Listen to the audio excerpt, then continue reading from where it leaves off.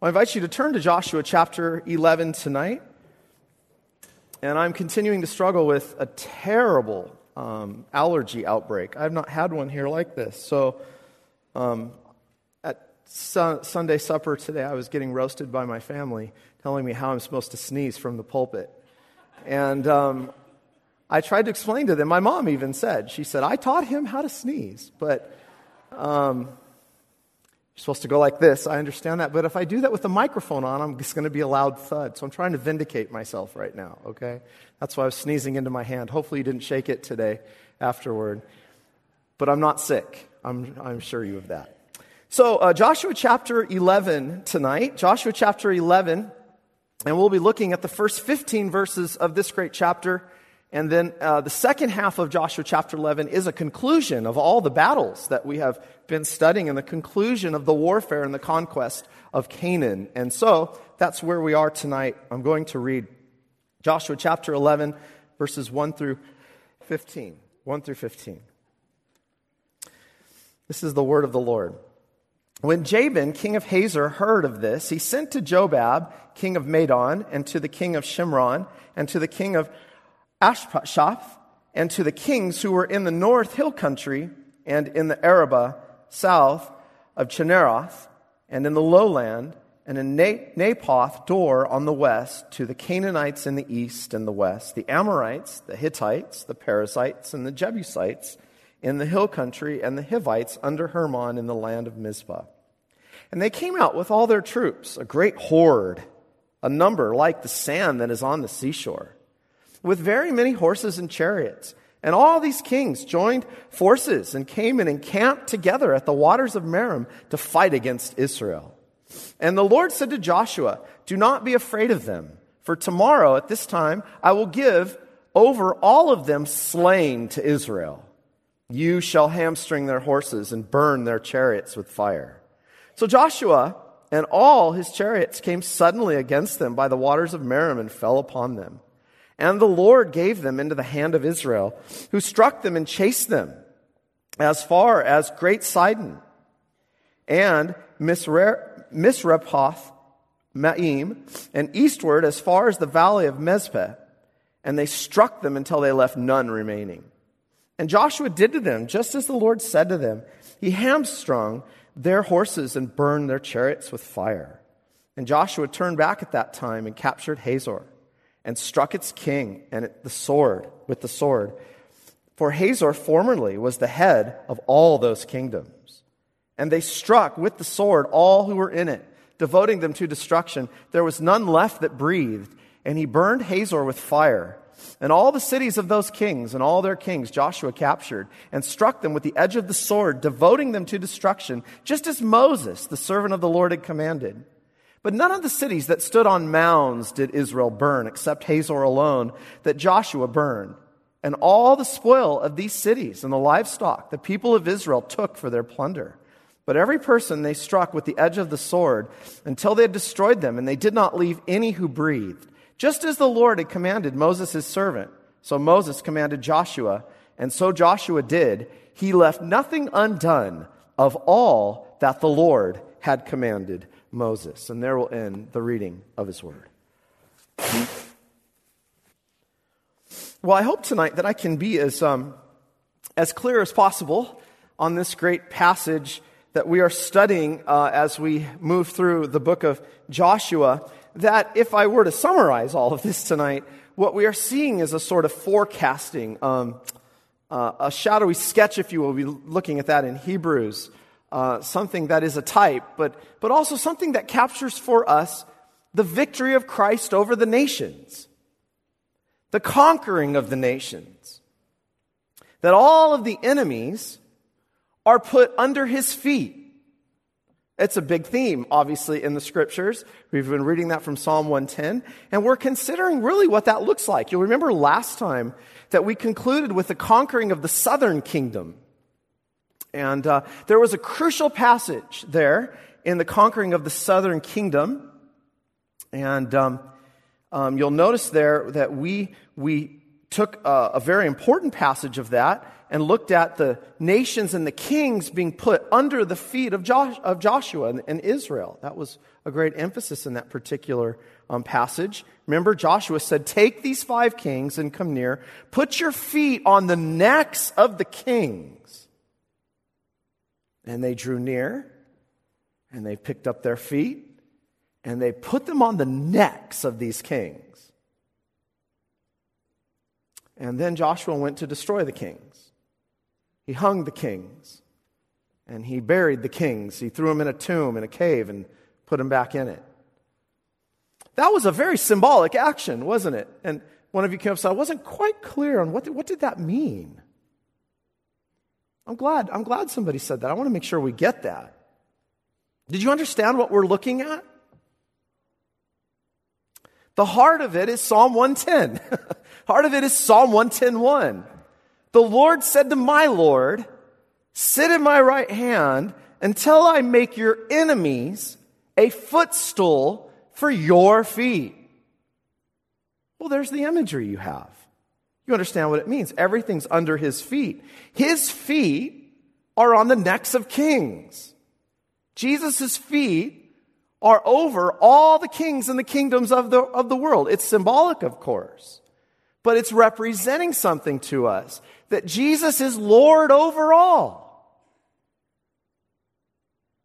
And that any king or king that stands in opposition to him, that bars his way, as we sang, will be thrown down. And that's why the Psalms celebrate this great truth. Psalm 2, kiss the Son, lest you, O kings of the earth, kiss the Son, lest you perish in the way. And so we're looking at the big picture of the kings and kingdoms of the earth, the system of the world, the darkness of the world, and those under the control. We're looking at the cosmic battle, cosmic implications of this, of the kings and kingdoms in the darkness under Satan's great charge, and the Lord's great victory over them.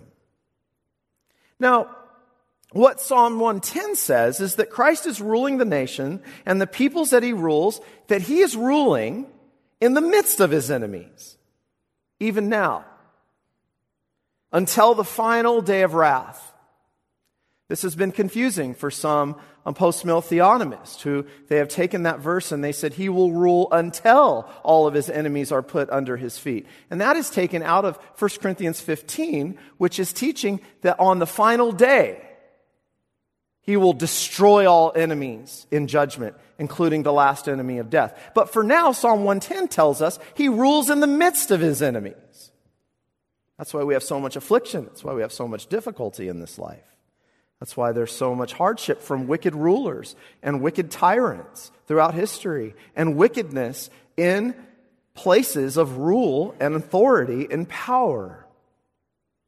Well, Joshua is helping us understand the kingdom reign of Christ. And that ultimately is what we're studying here. We're studying now, as we've been looking at this development, we're studying the battle of the ages. We're studying the last battle. All this is put in its right order for a reason.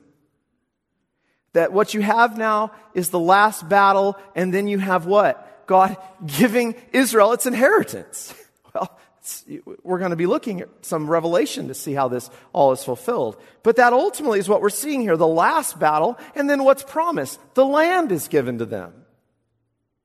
And so when you think of Canaan, you should think of heaven.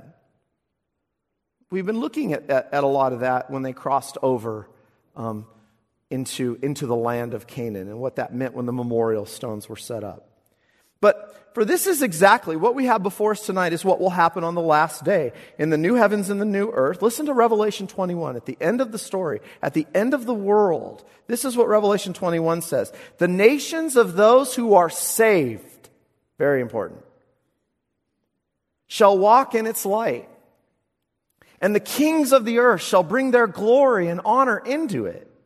And they shall bring the glory and honor of the nations into it. And nothing that ever defiles will enter again. That's the cleansing of the land forever. We have a sort of preview of that here. Now, it's not complete. Judges is going to show that in those remaining territories where the Canaanites remained, Israel did not obey. So that's another time as we get there. But what we're looking at tonight is the last battle of the book of Joshua. The great and most significant battle that is before us. And the southern kingdom now, by this time, has all been conquered. That's what the last section showed us. And now we come to the northern kingdom. And the most fierce battle is now before us. It's a remarkable battle to study.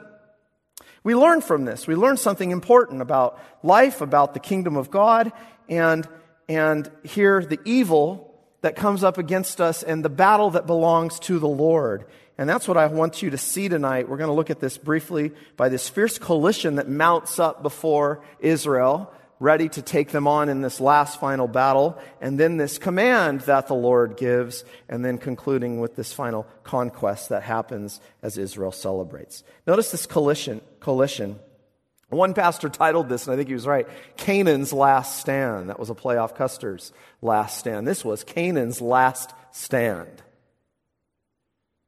It's again important to see the structure. The structure here is interesting. We almost have the very same structure of what was reported in chapter 10 with the southern kingdom. This fierce king is mentioned up front. In that case, it was Adonai-Zedek, king of Jerusalem, in the southern kingdom. And you see how this all kind of sets up what is to come, southern and northern kingdoms. But in the southern kingdom, Adonai-Zedek was there, and he was the great king that mounted up the 5 kings and created a great battle against Gibeon and Joshua.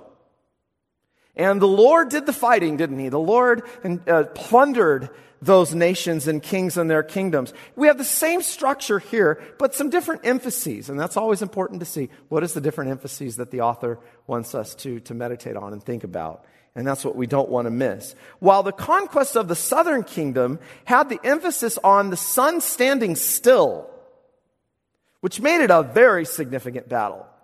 This is, when we think about Joshua, we always think of Joshua 10 and the sun standing still. That's the battle we think about. And that's what makes it probably one of the most significant battles for Joshua. For the great reason that in Joshua chapter 10, the Lord was sending a message to the nations in doing that. Listen, nations, the God who plundered Egypt, the God who plundered Pharaoh, he is the God who held all the stars and the sun in his hand, all of creation in his hand, as he was able to use creation against them. This same God is fighting for Israel again. You should repent. Like Rahab, you should repent. Like Gibeon, you should flee in any way you can to escape the wrath of God. The battle became, in Joshua chapter 10, this is my idea and conjecture here, but the battle in chapter 10 became Canaan's last call when the sun stood still. And I say this because there was a provision in the law, as we studied with Gibeon, for people to be delivered and become subjects under Israel. This is what happened in Egypt. When the people were brought out, Egyptians came out and were put under Israel, under their tribute. So notice here, there were provisions. We studied that. And you say this all throughout history. God is long-suffering. God is patient. The gospel has gone out. How many preachers have we seen in the United States of America? And we beat the church up endlessly today for failures. The reality is, it's been a remarkable success around the world. Really has, the church. God has published a news to the ends of the earth. And here you are to this day. And he has made the announcement, come, enter my kingdom, repent and believe the gospel, believe my son. He took the judgment. He's risen from the dead indeed. But the time is short. The time is short. And I think what made that previous battle so significant was it really was a last call for the nations of Canaan. Stop fighting. Why do I say that? Look down at verse 19 tonight. I didn't read it. Look down at verse 19 of chapter 11.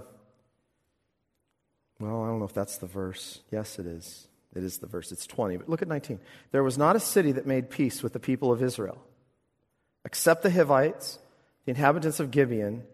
They took them all in battle, for, here it is, it was the Lord's doing to harden their hearts so that they should not come against Israel in battle, in order that they should be devoted to destruction and should receive no mercy, but be destroyed, just as the Lord commanded Moses. Whoa. All that mercy, all that pleading, there's an end. And Romans 1 says God gives people over and can harden the hearts of people to execute his righteous judgment. And so people should come today. I think that's the crucial point between the two battles. We should believe today while he may be found, lest we find ourselves fighting against the Lord on that day. And that's the nations of the earth. This is what's pictured here. That's why this battle is so significant now. It becomes the largest and most fierce battle for Israel in their conquest of Canaan. What a scene. As the southern kingdom and Adonizedek, he is now buried in a cave. Adonizedek is off the scene. He's done. The southern kingdom's conquested. Now we come to Jabin, king of Hazor.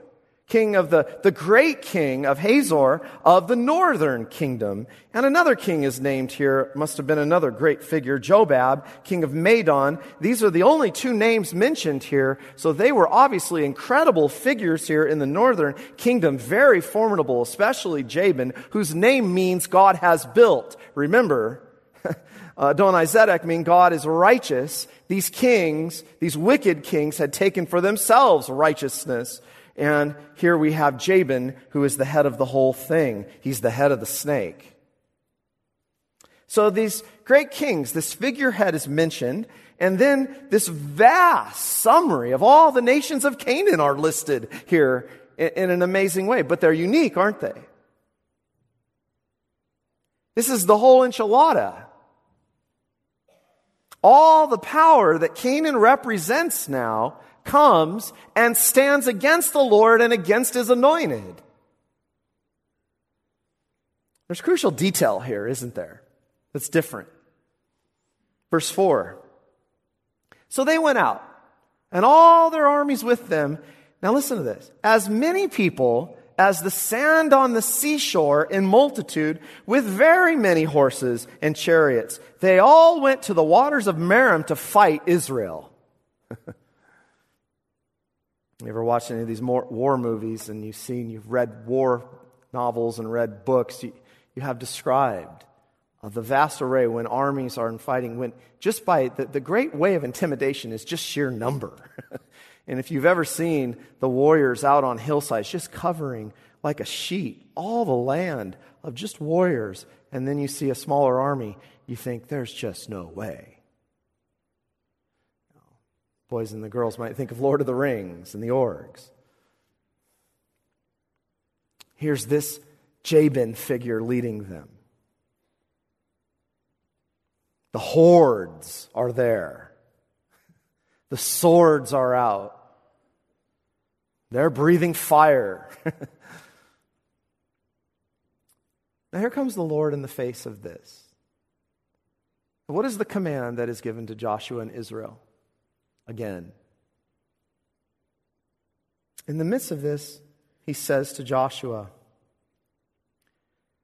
do not be afraid. Do you know, be strong and courageous, this whole formula, be strong and courageous, which is always accompanied with do not be afraid, that he has said this now since the beginning of the book 7 times. 7 times as we come to the last battle. Do not be afraid. In some form here where he encourages Israel, be strong and courageous. Do not be afraid. The Lord is with you. The 7th time we've come to. That's not insignificant. Talk about the Spirit's inspiration. 7 times, last battle, the Lord has encouraged them this way. And I think it's a crucial point for us that what is absolutely clear here is that the Lord, no matter the odds, no matter what is coming up against us, no matter how great and terrible it is, no matter, as we considered this morning, if it's absolutely impossible to defeat ourselves, which it always usually is,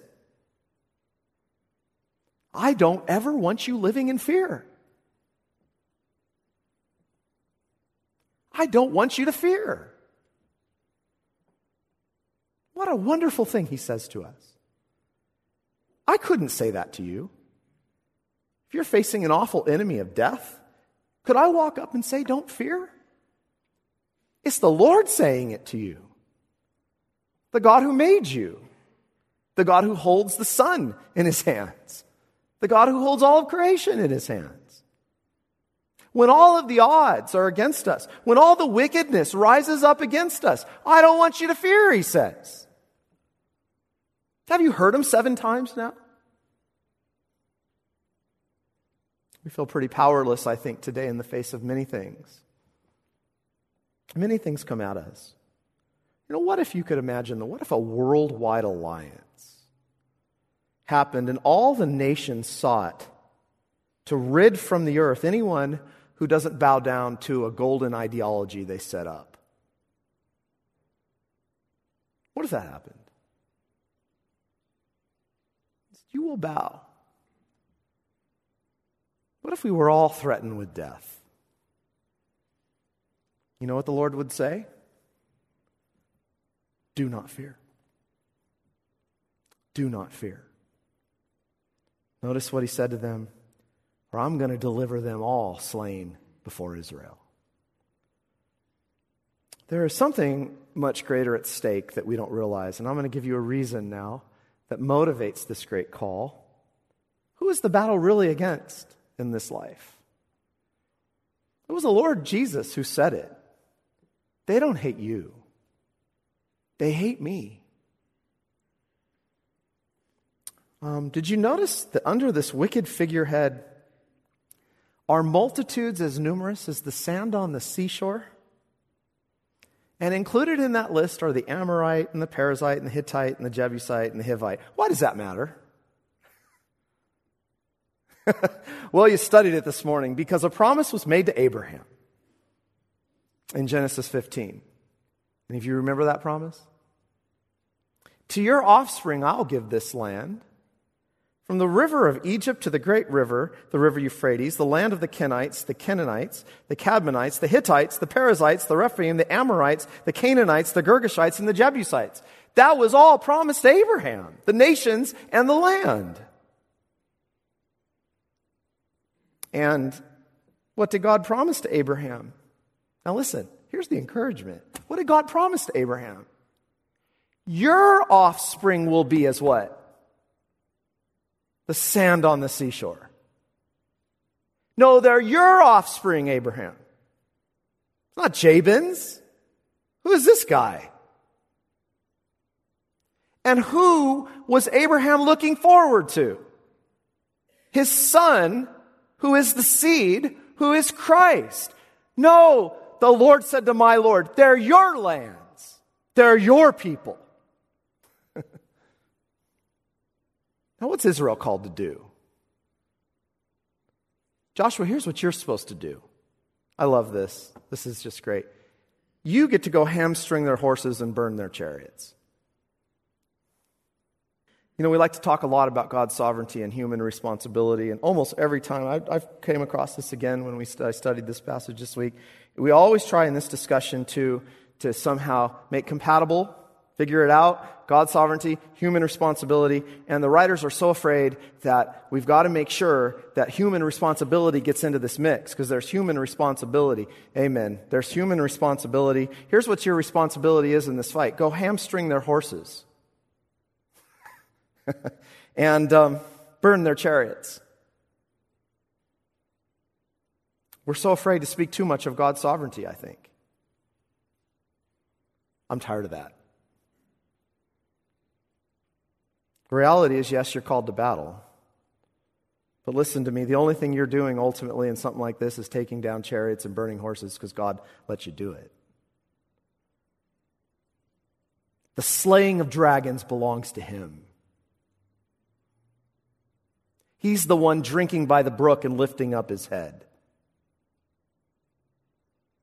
Why is he calling you not to fear? Because he's putting the battle on your shoulder? Really? Because he's the one doing the fighting and he's doing all the heavy lifting. That's what's in front of us. Again, that's the parallel here to the southern kingdom defeat. Verse 8, and the Lord delivered them into the hand of Israel. It's the same thing. And then he chased them again. Remember, he chased them along the road in the last battle. So the Lord starts chasing them again. Remember the last time he threw down big boulders from the sky on them. He defeated them. To the greater Sidon, to the brook, you'll notice there, the valley of Mezpah, and attacked them and left none remaining. There's a change even in person here, going back and forth. They did, and then he did. You'll notice that. And Joshua says, Joshua did to them as the Lord told him to do. He hamstringed their horses and chariots, but the Lord handed them over. This was no battle, beloved. This was no battle, you know. Think again, just as the sand of the seashore, this was no battle. The Lord fought and they won. And what you have is a record for future generations of Israel to study this and for us to study this and to study the final conquest of Canaan and leave this taste in your mouth. The Lord is fighting. The battle belongs to him. Strength cometh from the Lord. That's what I always used to say. Now in Joshua, what does he do? What does the Lord instruct him to do? Go after the head of the snake. Hazor is burned. Jabin is struck down with the sword. Notice the mention for Hazor was formerly the head of all those kingdoms. He's making us understand this was the greatest of all the kingdoms. Joshua went right for the head. He went right for the head of the snake, and he cut it right off. All the people were destroyed, and there was nothing left breathing. All the cities were taken. The kings were struck down. Israel plundered the cities, taking the livestock and the spoil and the cities. And notice this, themselves, so that they could live in them. So the cities, in this time, the plunder was taken, and these cities were actually given to Israel. You know, him who has will be taken. To him who does not have, what he does have, even more will be given. The Lord's giving the kingdom to them. Do not fear, little flock. It's my Father's pleasure to give you the kingdom.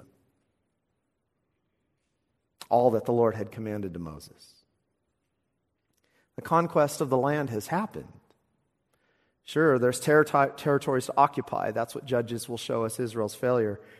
But the conquering of the land is over in principle right here. It's done.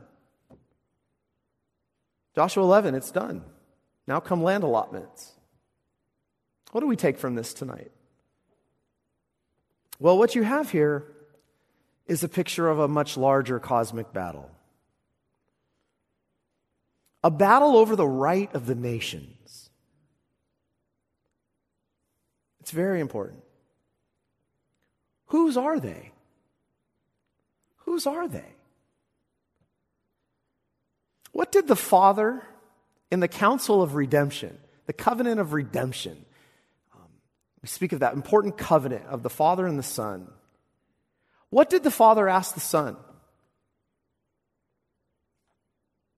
Ask of me, my Son, and I shall give you the nations as your inheritance. What we have in the Old Covenant is the crushing of the nations to give the holy nation the promise, Israel. But from that nation, Israel, what did the Lord promise to Israel? What he promised to Abraham. That through them, through Abraham, all the nations of the earth would be what? Blessed. Not crushed. They are represented as under his feet. Everything's under his feet. He's ruling in the midst of his enemies. Ask of me, said the Father to the Son, and I'll give the nations to you as your inheritance, instead of judgment to destroy, my son. you will come down. And when your head is lifted up from the brook, the nations will flow to you. And in the heart of Psalm 110 is, the nations will be willing servants in the day of your power. You know that was celebrated at Pentecost? Being therefore exalted at the right hand of God, having received from the Father the promise of the Holy Spirit, He has poured out this that you yourselves are seeing and hearing. Who is it being poured out on in Acts 2? The nations. That's what Pentecost is all about. For David did not ascend into the heavens, but he himself says, the Lord said to my Lord, sit at my right hand until I make your enemies your footstool for your feet. Let all the house of Israel therefore know for certain that God has made him both Lord and Christ, this Jesus whom you crucified. When they heard that, what did the nations do? Did he crush them? No. What do we do? Repent and believe the promises to you and to your children. Be baptized for the washing away of all your sins to the nations. That's the fulfillment of Psalm 110. Everyone see in verse 20 again that the Lord's judgment command in our text tonight was to receive no mercy. That's what we deserve. We're getting what, we don't deserve in our day as the nations of the peoples and Gentiles, which is mercy. Let me be clear, the Lord Jesus is ruling today in the midst of his enemies. He has been seated over all. Everything's put under his feet. But the day is coming when the kingdom of God will come in all of its fullness. And those who've not bowed, those who are not clad in the robes of righteousness, this does picture the final judgment. Isn't that what Revelation describes at the very end? At the second coming? A last battle? A last stand? Listen to it. Then I saw an angel standing in the sun with a loud voice. This is right after the image of the one on the white horse coming, who has on his thigh written the word of God. Then I saw an angel standing in the sun, and with a loud voice he called to all the birds that fly directly overhead, come, gather together for the great supper of God to eat the flesh of kings, the flesh of captains, the flesh of mighty men, the flesh of horses and their riders, the flesh of all men, both free and slave, both small and great. And I saw the beast and the kings of the earth with their armies gathered together to make war against him who was sitting on the horse and against his army. And the beast was captured. That's Jabin. And with it the false prophet, with its presence, who in its presence had done the signs by which he deceived those who had received the mark of the beast and those who worshipped its image. These two were thrown alive into the lake of fire that burns with sulfur, and the rest were slain by the sword that came out of the mouth of him who was sitting on the horse, and all the birds were gorged with their flesh. It wasn't even a battle. The sword comes out and it's over. It's over. It's over. Revelation 21 then says this, right after that.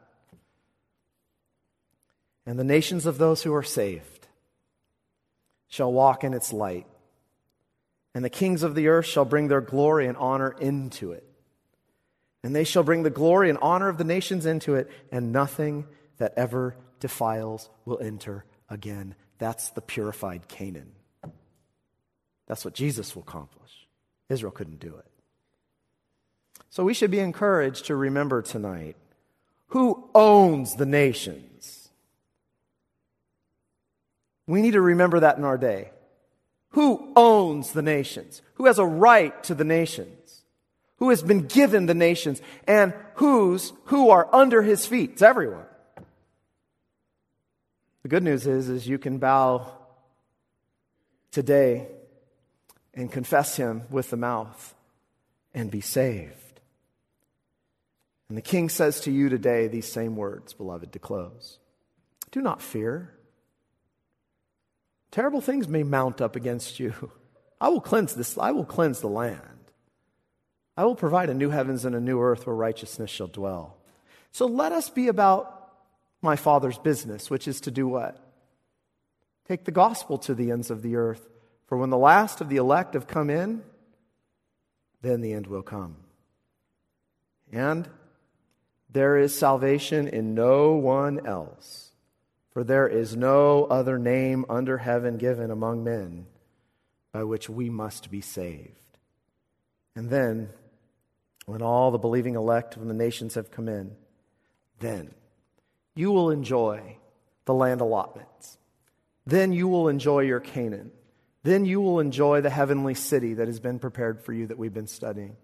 Then you will rest from your labors, and there will be no more sin or death or opposition forever. Let's pray to the Lord. Heavenly Father, thank you for helping us tonight to understand the bigger picture and to celebrate with the Messiah, the victory over the nations. In his life, death, and resurrection, everything has been put under his feet. And this is the name to which everyone must bow and confess that he is Lord. Thank you for, Lord, defending us. Thank you for giving us encouragements to not fear. And thank you that the battle ultimately belongs to you.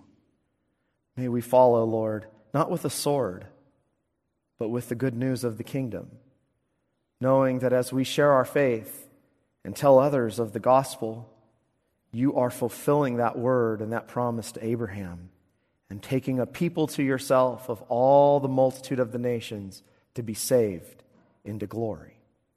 Prepare us for that and give us encouragement in this week as we go out and we do your will. In Jesus' name we pray. Amen.